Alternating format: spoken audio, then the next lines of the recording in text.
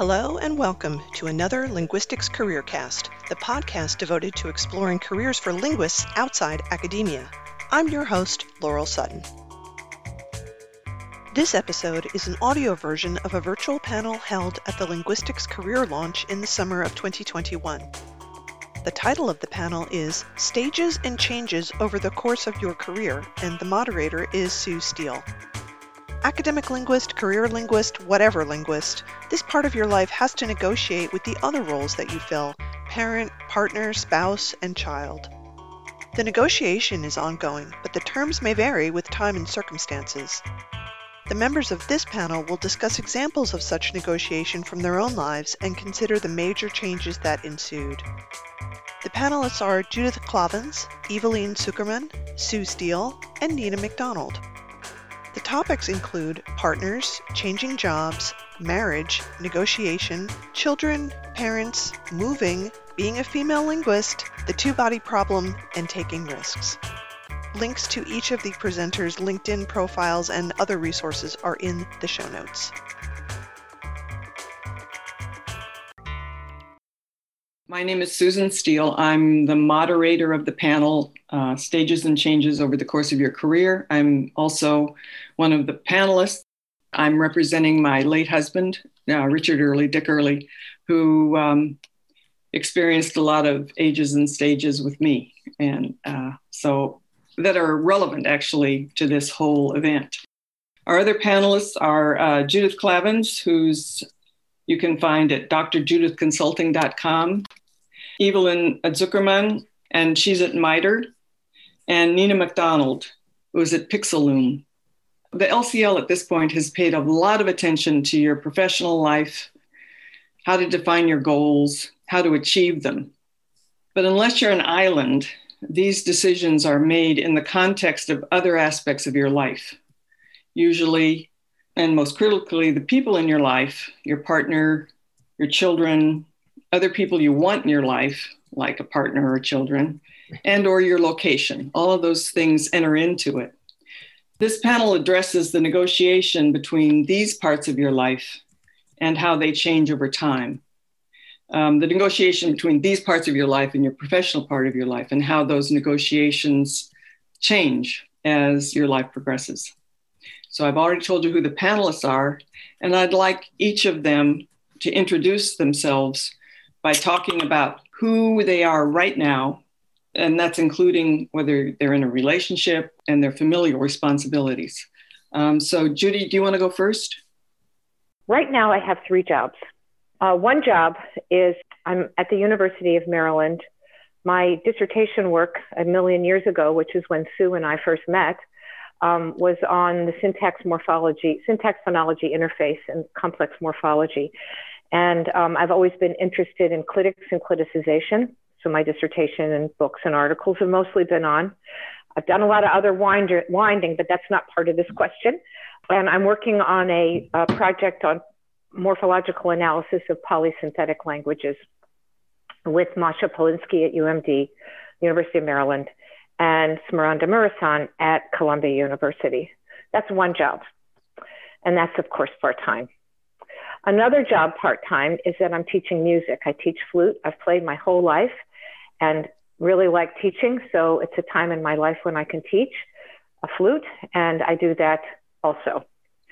And the third part of my life is a business that I started about 10 years ago.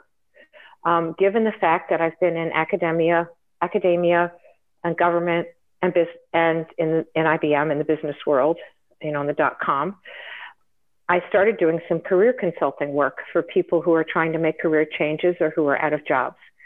And that work is also part-time. It's also taken off. And I mostly work with therapists who, might be talking to you about what your personal issues are or what you're dealing with and what your challenges are from an emotional and psychological point of view. And I get to the practical. How are we going to get you that new job, get you out of the job you hate, further your career, whatever. And that has been one heck of a lot of fun. I never thought I'd be doing that. It opened a door. I work with a few other people, and here it is. So I will say that Eveline and I, Eveline Zuckerman over there in Israel, have been together for 33 years. We finally got married when the law changed, but we would have been if we could have for maybe 32 of those years. I don't know, Ev, what do you think? And so we've had our share of, we've had our share of negotiations between us, and I will get to those when that question comes. So Evelyn, do you want to go next? I'd be happy to go next. So I am now a computational linguist working at MITRE, which is a federally funded research center located, as far as I am concerned, in Washington, D.C. I said as far as I am concerned because there are many locations. And we work essentially on government projects as they relate to natural language processing. It is extremely interesting for multiple reasons. The first one is that projects come and go for different government agencies. And the second reason is that when we manage to bring a new method, approach, process into a government organization, we have a national impact. And this is very gratifying for me. I spent many years before at Bell Labs and IBM Research working on fascinating research. The only thing is that I had the research on which I was working had never seen the light as it has since I joined MITRE. So that part is very interesting. I have been very involved in the education of our children, and that has taken a big toll on life and activities besides work. So I spend many hours at work, but again, those hours are very gratifying. Along the years, and we will come back to that, Judith and I have had to negotiate place and workplaces, but all in all, I must say that we have been very lucky to converge most of the times. And you have children, right? Yes, we have 4 children together, 2 girls that are 21 and 24, which we call the second batch. And the first batch is older, 45 and 42. Thank you.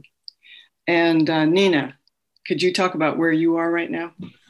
Well, I'm pretty much retired at this point. I'm living in Southern California and mostly gardening. I started a web development company in 1999 with some other people, and it's still hanging around because I have clients that I host their websites, but I try not to spend too much time on it. I spend a lot of time gardening. Okay. What I wanted to do is partly why we moved out into the so-called country. We have chickens and big gardens. I still spend time on Pixaloom and sometimes have to deal with things, but not that much anymore. Okay, so and then I'll tell you a little bit about me. So I'm a retired academic administrator. Started out as an academic faculty member and then moved into administration of various sorts. From an associate dean to provost and basically all the places in between. When I left academia, I started working with nonprofits, not really for money, but just, sort of helping them develop their ability to manage and to be and to produce the money that they needed to. And I'm now in the process of becoming, I've written a lot of academic things. I just finished a memoir, which I'm now negotiating with my children to make sure that I don't, that I don't tell things that they don't want me to tell. I'd really, really like to write a murder mystery. That's sort of what I'm thinking about next. But I still work with nonprofits a lot. And so I'm also, as I said, representing my late husband, who died about 3 years ago who was also an academic. So we shared academic life for a long time before I moved into the dark side. And then, and he then at one point, when he died, he had just retired from working in, he started out after he left academia, he started out in startups. And then his portion of a startup was bought out by a very large, he was doing e-discovery for law firms. That was what his startup did, the second startup he worked for. And then that part of the startup was sold off to allow the startup to get some money to keep going. So his part of the startup, the part that he managed, was the most profitable. And then when it was bought, he suddenly moved from academic salary, startup salary, to so sort of astonishing salary that from, he was working for Ernst & Young, which is, a major accounting firm, and they were trying to develop e-discovery. And so that's what he was doing. And he was hired, he was supposed to be hired as a partner, but if they hired him as a partner, he would have had to retire 3 weeks after they hired him when he turned 65. So they hired him, they had to make up a title for him so that he could work there. And he worked there for about 4 years until he retired.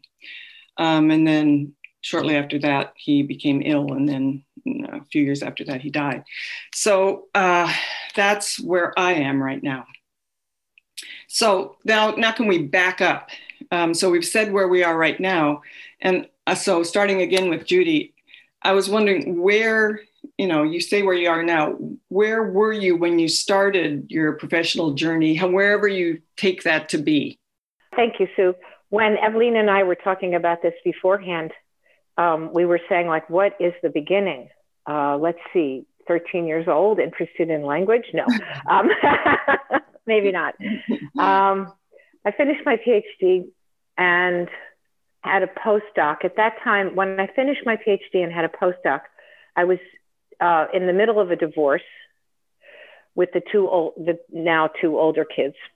And I postdoced at MIT and was single with the kids. I went to IBM after that, to the research laboratory. IBM research at that time was doing real language research, not just engineering. And I was working on multilingual applications, translation. I moved into computational work when I was at MIT, and that was just fabulous. And I was there single with two kids, and I was probably the only female research scientist who had any children, much less be alone with the children. There were about 6 of us women, and it was a very bizarre environment at that time. I'll let Evelyn tell you her side of when we met. My side is she came to IBM to work on French applications, and having just finished her PhD at the Sorbonne. And we met then, and we're totally closeted in those days. The negotiation really happened around 2 or 3 issues. So to summarize, oh my goodness, are we going to be out? And remember, this is the 1980s. It was not a friendly place, the world. So if we're going to be in the same work together, how do we publish together? How do we negotiate that part? And that happens for straight married couples as well. It's not just the gay issue, it's the straight issue as well. You know, who do you tell and how do you tell? And do they think that your work is because of the other person, or, what kind of benefits do you get? Who has a more senior position? Sue, you and Dick may have had that also. And by the way, Dick was a wonderful man, a very wonderful man. I agree. I'm sorry, he's gone. So that was one issue, or even if you're not coupled, just who you know and who your friends are. The second issue was, of course, the children. So as you heard from Evelyn, my birth children were 10 and 12 when she came into the relationship. And so do we have more children, and how do we negotiate that? And where do we live, and where are the schools good, and where can we earn enough, and how can we make this work? And of course, the third issue was, what kind of job do you want and where can you get one? So in a way, as she said, we were lucky. We were both in computational. So the world was growing in the computational field at that time. I moved to work from IBM to Columbia University in the early 90s when all the layoffs happened. I was one of them. And Evelyn, who was on a contract position, hi, Nancy, that's where we met. And Evelyn went to Bell Laboratories at that time, but she was driving 60 miles a day each way across the George Washington Bridge because of having kids in different places. And, my kids, where I worked, et cetera, it was quite a burden. So she had a 2.5-hour drive every day to get to work. We obviously worked it out. We eventually moved to Washington, D.C. and both got new jobs. But that's some of the negotiation that went on, and where I don't know what the beginning is, but that's enough. Someone else. I was going to add a footnote there that, yes, we met at IBM Research, and I was single, but in a relationship with a child. And during these layoff discussions, you kept feeding me questions about, am I eligible for X or Y? Because you had a similar situation, but couldn't talk about it. So I became the mouth of both of us there. I didn't even know those are questions I could ask. Thank you very much. Thank you, Nancy, for being the leftist liberal in my life. Evelyn, you want to talk about what your beginning, what you see as the beginning, your comparable situation at the beginning? The beginning was, I came as a Fulbright doing a postdoc at Brown University in computational linguistics. And my advisor in Paris said, okay, you're going to the States. 1 year is okay, 2 years is not a good sign, but we'll have a position for you at the University of Paris. And I'm going to try to go fast and not give too many details. 2 years after 2 years and 3 months, the phone rang. I was at Bell Labs and my advisor said, you have a position at the University of Paris. But being in the late 80s and closeted, I said, well, I'm not going. It was a hard decision to make. And the reason I didn't want to go to Paris is because Judith and I were in a relationship and we could not be out about it, but I definitely wanted to pursue that relationship. So that was one of the first glitch. The second glitch is, as Judith mentioned, 120 miles of turnpike drive in New York and New Jersey, which was pretty horrible. Luckily, when at the beginning of the 2000, so I was at Bell Labs that became Lucent when it got divided or trivested again. And I was looking for a job in 2002 when I decided to join a startup. It was like jumping in totally new water and not knowing what was happening. The startup was started by 3 boys in their early 20s, just after a few years after graduating from Swarthmore. And I was already 40 and in my early 40s. And we had to negotiate being in New York, being in Washington, really weird times until Judith joined the University of Maryland and we could move together. As we mentioned earlier, the computational world has many positions, so it's easier to find them than academia, and we managed to navigate around. But the road was not always smooth until the last 3 years. Nina, do you want to say something about this, where you think you started? I started by getting married while I still hadn't finished my dissertation at Michigan, and neither had my husband, but we both had done everything but. And he got a job offer to be an associate at Bell Labs in Murray Hill, New Jersey. I assume that's where you were, Evelyn. And So we got married because my mother said, no, you can't move across the country without getting married. Those were the days, right? It was the 70s. And I got a part-time job there. And after 3 years, I finished my dissertation and got a real job, which made a lot more money than my husband's job. And he was still struggling to get his dissertation done because although the guy he worked for had told him he would have plenty of time, he, of course, had no time. So I then worked on created something that was called the Writer's Workbench, which was the first kind of programs to provide feedback to writers. And we actually dealt with some of the people at IBM. They came down one time, and that, I think, was before your all's time there, because I'm a little bit ahead of you. It was an exciting time. I mean, I was on the Today Show in 1981. What were you talking about? Lorinda Cherry, who was in research at Bell Labs, I was in development, and I were talking about the Writer's Workbench. And I tried to show some people the video of it recently, and it's ridiculous. I mean, it's Unix for one thing. And it's just, I don't know, there's no WYSIWYG of any kind. I mean, this is 1981, but it was so exciting to the people, the guy giving the interview and stuff, because it took this text and it spit out a write-up about how to improve it, and it had punctuation correction and stuff. And the way it worked was that my boss, the department head, was so fearful of this. Today's show is live. He was so fearful of anything going wrong that the whole server was set to only allow us in. And all we did was cat the output of a file that looked like what it originally would have been. But so the server only had to be able to print a file on the screen.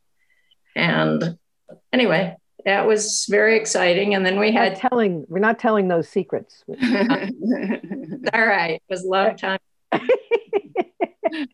The best came, and that project disappeared, and I became a computer programmer. And I was doing user interface design and programming. And you were still married at that point? I was still married. I've been married 45 years. Oh, I didn't realize it had gone on that long. Okay, yeah. It seems like it's serious, you know. Yeah. Might actually last. We had our first grandchild last week. Oh, congratulations. Congratulations. Can we say that maybe, Nina, can we say your mother was right? I mean, it's not like I was kicking and screaming about getting married. It was just, I'm not sure I would have cared that much. But so for me, I started out in academia, as I said, as a faculty member. I started out at the University of New Mexico in an anthropology department. And I lasted a year. I just felt so lonely. Well, first off, if it was New Mexico instead of Southern California, which is where I had grown up, and what I really knew. And there was no ocean in New Mexico. And when I was driving west, when I would drive west out of Albuquerque, and I would expect to see something blue, and instead it would be, mesas and stuff. And I would think, oh my God, they filled it in. It was, it was just more than I could manage. So I was lucky enough, and I got a fellowship and a postdoctoral fellowship, and I went to MIT for 6 months. Then it got to be winter, and I couldn't manage that. So then I drove I had a Volkswagen van. I was driving across country with my Volkswagen van. Then I drove to Stanford. They had offered me a postdoctoral thing at the same time that I got my own. So I went there, and then I stayed there for another year. And that's where I met my husband, although we didn't get married until a year and a half or so after I had left. I guess it was just 6 months after I left Stanford. Then shortly thereafter, I had a baby, and I think I was the first pregnant faculty member. I was now at the University of Arizona. There were just no faculty. No, I don't know that they'd ever had a pregnant faculty member, and they didn't have very many women faculty, and very few women faculty with children. Like Judy was saying, it was sort of weird to have children. This is in the mid 70s. We're sort of the same age group, and having children was. Nobody knew quite what to do. So I had my baby. She was born in November, which is in the middle of the semester. I went into labor on campus the day before she was born. And then I was back on, and she was born on a Tuesday. I was back on campus the next Monday, to teach my classes. That's sort of what was considered maternity leave, I think. There was just they just didn't know what to, they just didn't know what to do. There was, that was, and while I was teaching this class, I walked into the classroom in September. And so I was already pretty pregnant. I was 7 months along. And it was an undergraduate class. Nobody said anything. No, nothing. They just. You're going to be here 2 months from now? Yeah, well, that's until somebody came in to my office hours and said, "Now, wait a minute. I was just wondering, is this class going to go the whole semester?" That was about as much acknowledgement of my pregnancy as was possible. So that's sort of how I started out, which was sort of floundering in lots of ways, not making the transition from being a graduate student to academia entirely smoothly, and then sort of bumping along into parenthood and marriage and trying to manage that while I was also trying to manage floundering equals trailblazing. It didn't feel like trailblazing. It felt like floundering. And then there was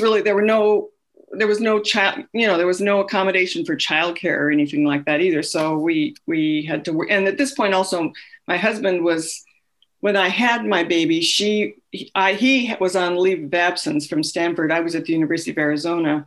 And then, so we were teaching at different institutions, and then I took a leave of absence and went up to Stanford. And then, and then we had to work out what was going to happen next, because we had jobs at 1,000 miles apart and a baby, and sort of thought it would probably be important to be a little closer together. So that's sort of where I started, which is, it's, I wouldn't advise it. But, you just do what comes, right? So are there any questions now from the audience about where we started? Because now we're going to be talking about, sort of the kinds of decisions that had to be made and what factors went into them, and whether how you made them, and whether you were happy with the decision, what the results of the decision. So, Judy, can you talk about a decision that required prioritizing one aspect of your life over another? This is a little tough one. I'm going to pass and let somebody else start. Yeah. Can I help you? Go ahead, Evelyn. Yeah, absolutely. Please. Here was a very important decision that had less to do with the two couple in the same work area, but rather a family issue. Judy was offered a job at University of Georgetown in Washington, D.C. And the first batch of children, her birth children, were at the time junior in high school. And we had to talk it over and over and thought that it was a very bad idea for the junior child to move to Washington that year, the year before going to college. And I remember how difficult of a situation it was. We were talking about that with your sister and brother-in-law, Right. and trying to figure out whether to take the position or not. And that's typically a position that involves family, and you had to decline it. That is a really good example, which of course, it was so painful I forgot for the moment. But yeah, we had the two older children at home, and the younger ones weren't born yet. And it was a tenured position at Georgetown University to rebuild their computational linguistics program. And I would have been able to hire 2 people. I would have had build a lab. Yeah. And my mother was still living, and she's from Washington, D.C., so I would have been near my mother, which was extremely important. You didn't mention that in the intro, Sue, when you talk about family, spouses and children, and parents. The reason Eveline is in Israel right now is because of her father, who's 89. So we have our parents also. So, you know, you're all pulled. That's a good example. That's enough. I mean, I had a. You have another one? Well, I had one that concerned me when I was at Bell Labs. I was invited at one of the research lab in the west of France that was very prestigious for the work that they were doing in audio and speech. And same thing, the girls that I birthed were way too young, and it was very complicated. And frankly, that was also a two-body issue because we didn't know what you would be doing work-wise. And that's something that I had to decline, and it was very unfortunate. So we had to make those choices, sacrifices of our career against family and our values. Do people know what the two-body problem is? It's when you've got, well, it's like what Judy and Eveline are talking about, or me and my husband. You've got 2 people who are both having, trying to progress professionally. And I mean, that's really what this whole thing is about, is how can you have it so that both of you are reasonably happy and successful? And how do you, how do you get that to work? Because it isn't always easy, right? Okay. What about you, Nina?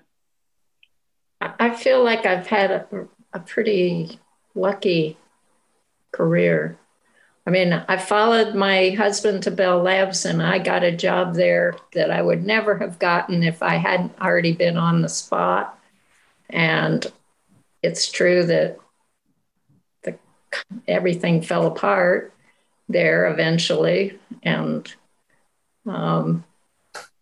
I did this other job for 8 years or something as a part of the library network. And then things were so bad. This was right before it became Lucent. Things were so discouraging because everybody we worked with was being laid off and departments were being canceled. It was depressing. And my husband had started out at Bell Labs, but he had gone off to Columbia at some point because he wanted to be a professor. I never had any desire whatsoever. And then he was looking for a new job, and he got offered a position out here at UC Irvine. And I was just so glad to see the back of Bell Labs. And I really enjoyed my work, but the environment was really tough. And I came out here and worked for Bell Labs we moved here in August. I worked for them till December when it became Lucent, and then it disappeared. The job disappeared. And then I had to figure out what to do. That's a different question. Yeah. But I wanted to add another question. So as we were saying earlier, Bell Labs and our house were over 50 miles away. And I remember these agonizing weekends where we're trying to figure out where to move that would be closer for me. spending 2.5 hours in the car. And this is agonizing, those issues. It was not, we didn't want to have a remote relationship, but we wanted to have a livable work life. And that part was very difficult. I spent 14 years on the New Jersey Turnpike, and it's costly. Yeah. It's because we had the opposite. We lived 3 miles from Bell Labs.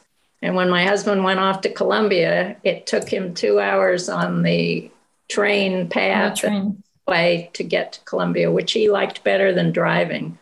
But it was 2 hours each way.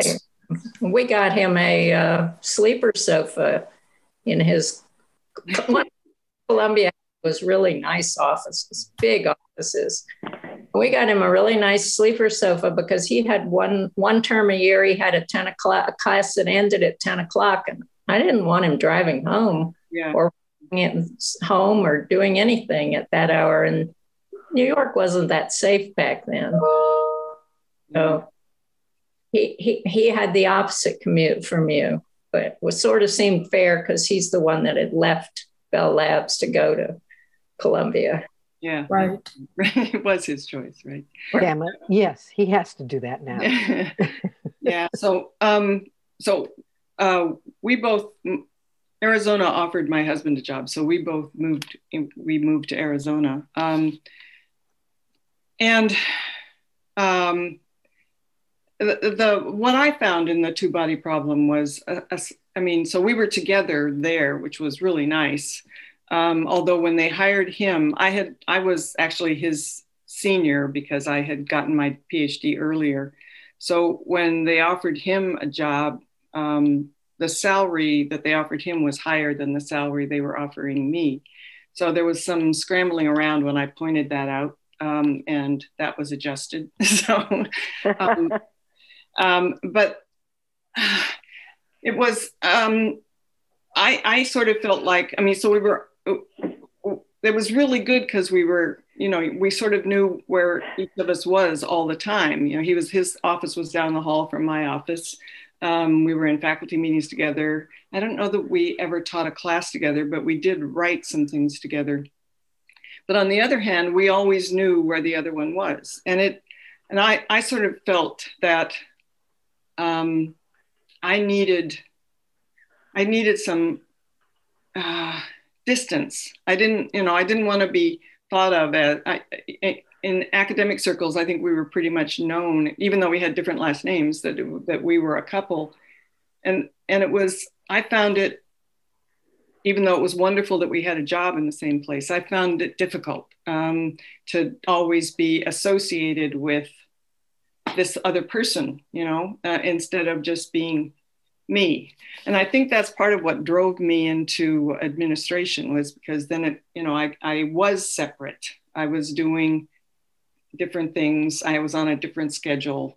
And so, but that had consequences too. It meant that our schedules weren't the same, and there was all, and we were experiencing the university in very different ways, because as a faculty member, the administration generally they're the bad guys. And so I think he probably heard a lot of nasty comments about what I was doing, maybe from people in the university who didn't know that he was that he was connected to me. And it was also then, sort of keeping our separate identities. I found it difficult. It doesn't sound like you guys, Judy and Eveline, found it difficult to sort of be, you did, huh? So no, we did. What I wanted to say is that you found it very difficult to be associated. I found it very difficult to be dissociated. Uh-huh. Right, we were closeted. Yeah. And so you had to switch to pronouns, and it was very complicated. But the silver lining of that is that we've had a very productive research collaboration together. At the time when we were at IBM Research and later on at Bell Labs, we had several publications, Judith and I, and it was extremely interesting research, and we enjoyed doing it together very much. The good news of that, on that same theme, is that we managed to support each other throughout the year professionally in a way that, well, in a way that we would had we been any kind of couple. But the fact that we are in the same field, almost the same field, made it very comfortable and supportive to grow professionally. Mm. So, which is sort of different from what I was feeling, right? Yeah. Yes.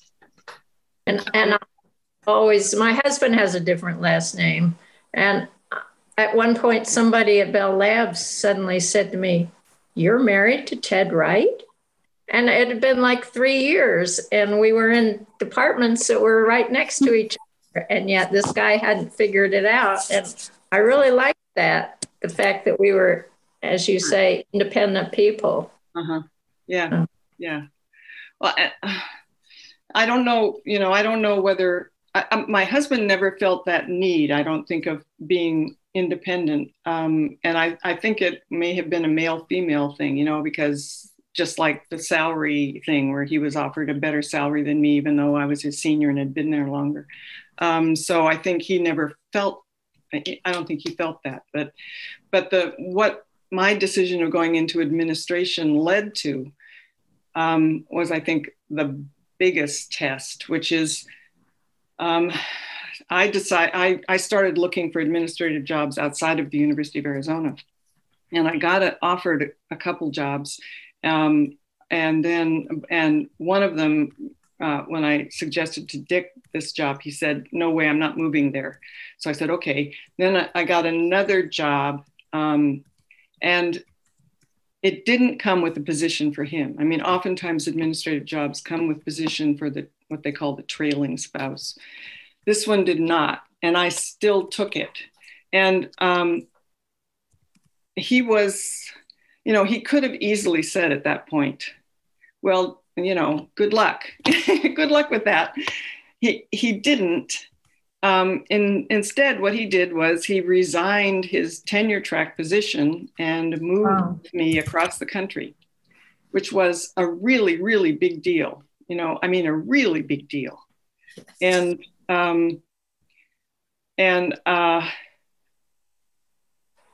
I still don't really know why that was. I look back on it and say, well, what was I thinking? What was he thinking? And I'm still really not sure about, all of what was going on at that point. I just know that I really felt that I just had to, which sounds really selfish. And I think it was really, really, really selfish.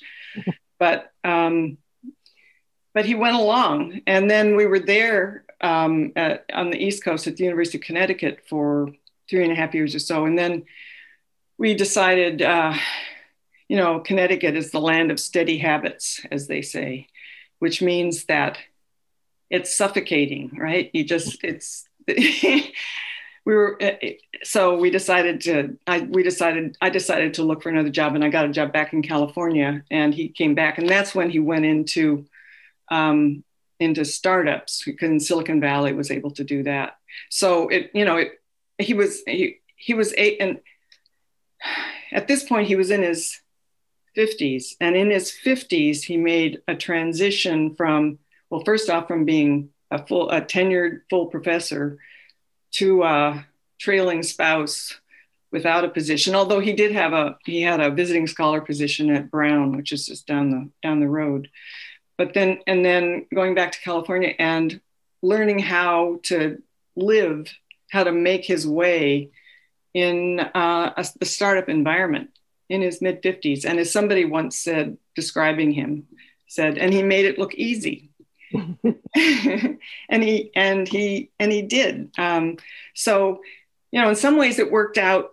I've talked to my son about this, and my son says, well, gosh, it made, he really ended up benefiting from that because he got to, have this whole new life. So why do you keep worrying about it?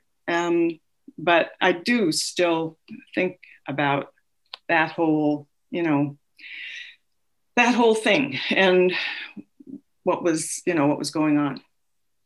So, so I guess what do you say? Was I happy with the results? Ultimately, yes, but there were some unhappy moments in there. It's the road not taken. Yeah. So and it's happy with all these moves. I mean, that's a lot of moves. Well, my daughter at that point, she was in college when we moved from Arizona. She was actually at the University of Arizona. She wasn't happy, but she was going to be a senior. So, I figured she was going to be on her own pretty soon. And then. But your son. My son, you ruined his life. I ruined his life. Yeah, that was. Our son was in the 8th grade when we moved, or just started in the 8th grade when we moved to Connecticut, and then when we moved back to California, he was, he was just starting his junior. No, he was starting his junior year in high school, and that's, I think, when we really ruined his life. Although. My son is gay, and it wasn't until we moved to California that he sort of realized that it was okay to be, that it didn't matter. In Connecticut, it was still sort of, this is in the early 2000s, but it was still not something that was, in high school anyway, was not something that was sort of open. But so when he came to California and discovered that nobody cared, he sort of had it was pretty traumatic. He, that was really hard, actually, was him sort of coming out. To himself. Yeah. Right? Yeah. So that was, so there was a consequence then for him in terms of our decision. I don't think my daughter's ever forgiven us, though, for even though she was in college. For some reason, it was, maybe she was supposed to leave, we weren't, or something like that. I don't know, So I want to hear how come people came to this session. Okay, because how come? And are you getting what you expected or what you hoped you might get? And to add to that, I'd like to also know, what it must be like for you to hear us who are kind of the age almost of your grandparents talk about some of the career things. And if that does, what your thoughts are about what you're facing and what's coming up next for you. So we got three questions on the table. What 3 questions? Say them again then. Well, Nancy said, why did you come to this session? Okay. Why did you sign up? I'm putting that out here. Nancy, your second question is, are you getting what you wanted? Right. And the third question is, what's it like to hear about choices when you're at the beginning of those choices? Yeah. Does it even feel real, right? Yeah. Yeah. So can anyone answer one of those questions? I'll answer one. Mm-hmm. Thanks, Natalie. You're welcome. I signed up for this session because I'm turning 30 soon, and I'm interested in how other linguists balance their personal lives with their careers, especially in an age where women are progressing, in the career world. So it's hard to have that balance when I'm not married, but, I would like to be, and I want to have children, starting to think about that stuff. So that's why I'm here. So can I follow up with that? So does any of this resonate then? Some kind of. not entirely. I mean, I don't have kids and I'm not married, but but I mean, it helps. It's nice to see different perspectives. I don't know. I remember when our older daughter had to go to kindergarten. We lived in New Jersey then, and there was a very fancy private school. My husband went all through school in private schools, and that was his family's plan. And there was a very nice private school that she interviewed at, and we both were at Bell Labs at that point, and they had something like 15 holidays that Bell Labs did not have. And the idea that we were going to be able to find some place to send her, and I mean, it was just ludicrous. So we sent her to this wonderful little school that was, a outdoors kind of place where it was a great little place, but they had daycare after work. I mean, taking care of kids is a hard issue when you're working. I mean, when I started with my first daughter, both my kids went to daycare. We took her in when I got 6 weeks of vacation, maternity leave. We took her into the daycare, and the receptionist looks at us and says, "Oh, she's so little. You don't want to bring her here." I was like, what? This is not the right receptionist for the daycare center. Does somebody else want to say something about Kelly wrote some stuff, and then Alfonso had a hand up for a second. Okay, go ahead, Alfonso. Right. So first of all, thank you for sharing all the experiences you've had. To me, this has resonated a lot, actually, because personally, I just come like my life was pretty much lined up for academia back in Spain, where I come from. So I came to Boston for a postdoc, just kind of very much with the idea that I was just going to be here for the 2 years and then going back to Europe. My family's there. I'm 33 at the moment, so my life was pretty much kind of settled, as in, okay, so like that's what I'm planning to be doing.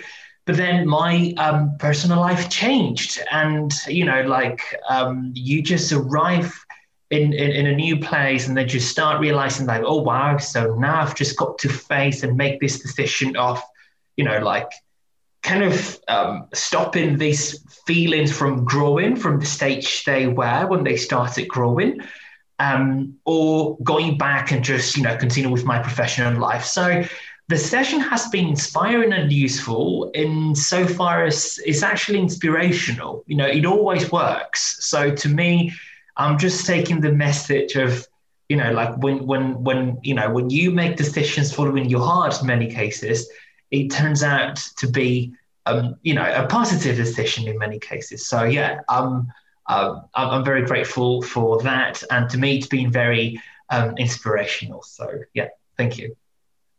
Thank you. Good to know.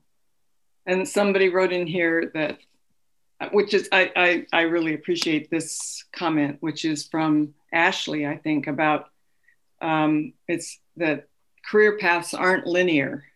Could I just underline that? Big smirkles. Yeah, you start off one way, you think, well, that's not going to work. Let's try this way. And then you run into an impediment and you say, okay, let's go. Yeah. So that's, it would, actually, it'd be boring otherwise, wouldn't it? I mean, in terms of academic, I think for many academics, life is linear, right? Or it used to be. If you got an academic position as an assistant professor, you became an associate professor, and if you're lucky, became a full professor, and then you just went on like that. What I realized when I became a full professor was that I thought, oh my God, I'm supposed to keep doing this for the next 35 years or something.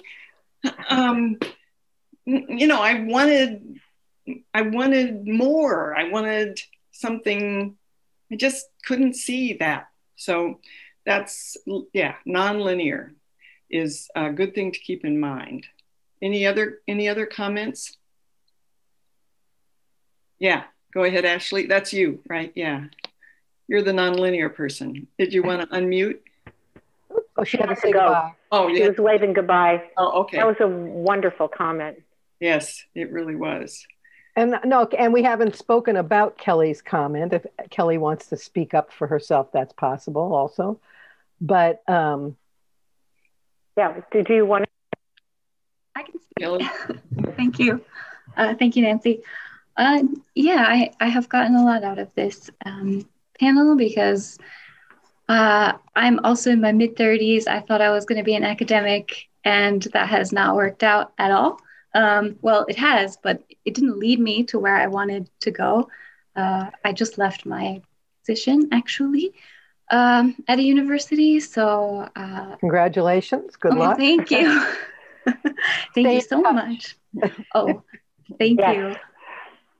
Yeah, so this is I'm stepping out into the non-academic world for the first time, and was feeling a little bit before I came to this whole conference and also this panel that like, no one has made this decision. I'm in my late 30s. So like, I mean, mid 30s. So I did it too late, but I don't feel like that. You didn't do it. No, it's just in time. You got here just in time. Thank you. I will take that to heart. Okay. Thank goodness she's here now. Okay. Yeah. And so, yeah, all of these experiences have really helped me see that, as Ashley said, also, it's not linear, and you need to, and also as Alfonso said, you need to make the decision that sits right in your heart when the time comes. So I've taken a lot from these stories. Thank you for sharing them. I want to take one. Go ahead, Nancy. I wanted to take one note from an earlier session from today when Brielle and I were talking about her career in voice user interfaces. And she was saying that she came from a STEM family, and there were all these expectations on her that she would be a doctor or maybe a lawyer, but probably some kind of, heavily science influenced engineering kind of career. And so she chose neuroscience, and she thought she was going the pre-med route. But when it came time to sign up for the pre-med testing, she just couldn't move herself to do it. And so her body was telling her what her brain wouldn't recognize, that she really wasn't going to go to med school, and something else was drawing her. So sometimes we have to pay attention to other signals than we're used to. Yeah, quite true. The internal signals, the external signals. So Janice has a story also. Okay. Janice, where are you? You have a story, oh. Janice? She's got a Raven shirt on. Oh, yeah, sorry, I'm wearing my school shirt. Okay. So yeah, I'm a bit younger. I'm in my mid-20s, and I'm hopefully going to be getting married before my PhD is done. And I'd always thought you know who do you know who you got somebody picked out already, right? You have a victim? I'm just trying to figure out a good year to do the planning, because it's a lot of work. But I was always open to like going anywhere. But he wants to work for the federal government, and I'm in Canada, so that kind of like closes off a lot of options. So I did want to come and hear like, how do you balance the two wants of like two different people who have two different goals and everything. So it's great to hear that, even if it doesn't work out at the same time or at an early stage in your career, it always works out in the end. Wait a minute. Yeah. Janice, I'd like, if you're going to be coming to DC, Evelyn and I are both in DC. So as Nancy said, we're here and happy to talk about, I've been in the federal government, Evelyn's supporting it, other people have. So we're happy to talk to you about how to manage that. I'm torn between saying something that I wanted to say before and making sure we have enough time for people to ask their comments. It's going to be really brief. Even do I use my linguistics training? Absolutely, in many ways that I never expected. Not only in knowing about language, how we use language, what it means in the multilingual area, and in like the specific, like the NSF grant, polysynthesis, obviously that's linguistics. However, I use my training and the logical thinking and the reasoning and like what figuring out problems with linguistic challenges did for my brain. So I use that all the time. It's never lost. So you might not be a full-on linguistics professor, or you might not have a title linguist, but you will be using your linguistics in ways you never, ever anticipated.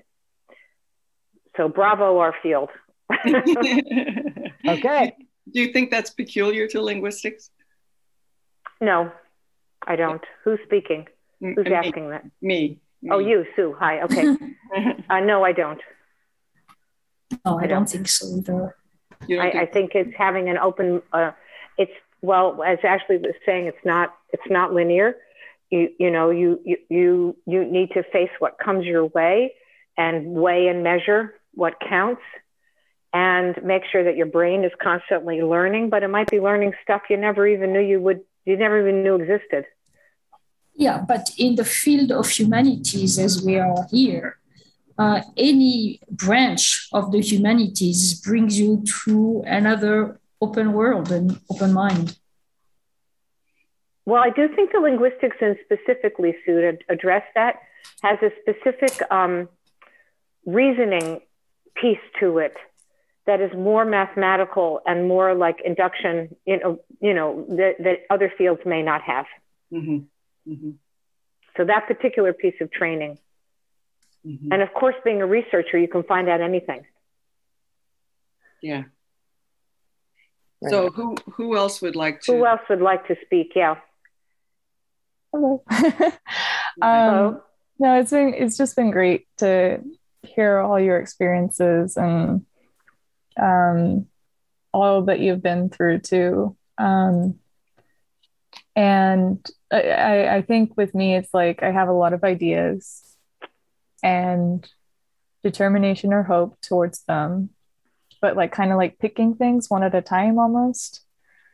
And knowing, I guess, where to take those like risks or where to start.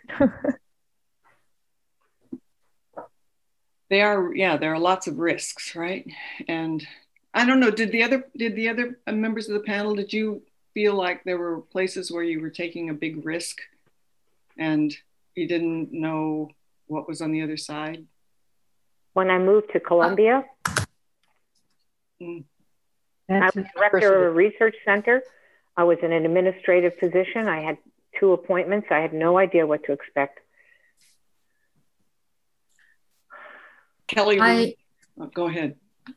It was less in terms of risk than in terms of can I make it work with the children and the relationship. There were years that were extremely demanding and extremely stressful. And it was the stress part that was very, very costly for me. Mm-hmm. Were you going to say something, Kelly, about that? No. Okay.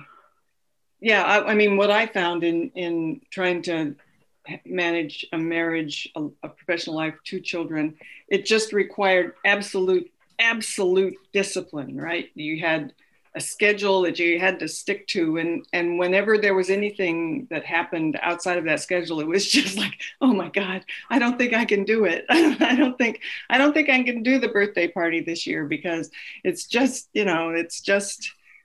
it's outside of how we can get through day, week. Yeah, it was, I found that to be really one of the hardest things, was how little wiggle room there was did you guys feel that or not? Very much so. Well, thank you all for coming. Thank the panel, thank the members of the panel, thank you very much.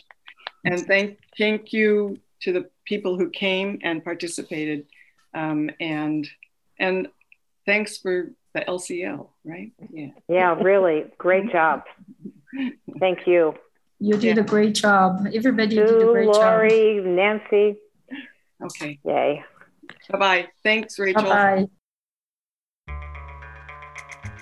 Linguistics Career Launch 2021 was a one-month intensive program intended to familiarize linguistics students and faculty with career options beyond academia in business, tech, government, and nonprofit organizations. Videos of all our recorded sessions are available on our YouTube channel. LCL 2021 was organized by Nancy Frischberg, Alexandra Johnston, Emily Pace, Susan Steele, and Laurel Sutton. You can get in touch at linguisticscareerlaunch@gmail.com.